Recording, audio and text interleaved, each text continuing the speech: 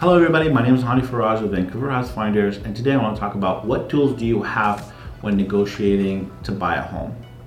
Negotiating is one of those things that are really, I call it's not really talked about very much, but one of the things that you need to determine to see if you can actually negotiate is what type of market are you in. Are you in a buyer's market or a seller's market?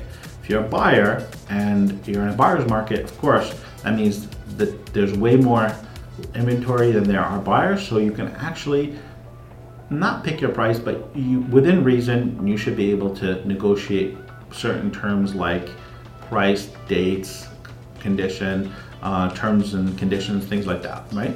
But if it's a seller's market and you're a buyer and you're looking to buy it, unfortunately, you may not have that many options. You might have to sometimes pay asking price or above asking price, and you most likely have to kind of accommodate the sellers when you're looking to make a move.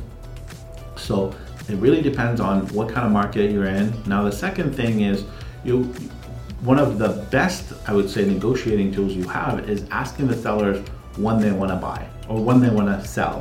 When do they want to move, basically.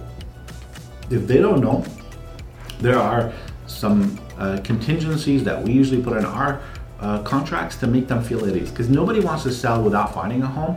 So one of the biggest, I would say, nerve-wracking things that sellers face when selling is that they don't want to sell without buying. So we have tools and clauses in our contracts that protect you. So that means you get the home, but then they don't have to move at a specific time.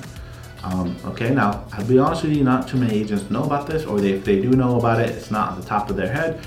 For me, it's something that we practice all the time. We use it all the time, and usually the buyer will get the property they want.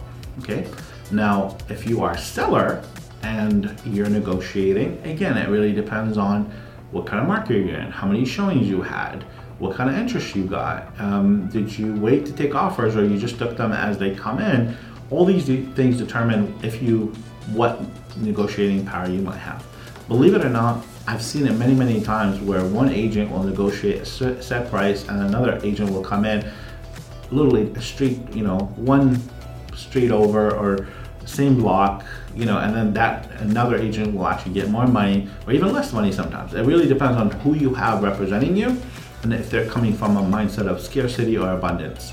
So we never come from a place of scarcity. We're always trying to get more for our sellers and ideally negotiating a really great offer for buyers.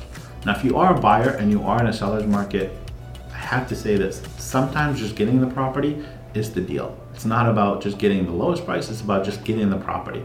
Because in Metro Vancouver, homes are appreciating at a rate of 5.85 year over year for the last 41 years. So just get the property because you're most likely going to make money over the long run. Okay?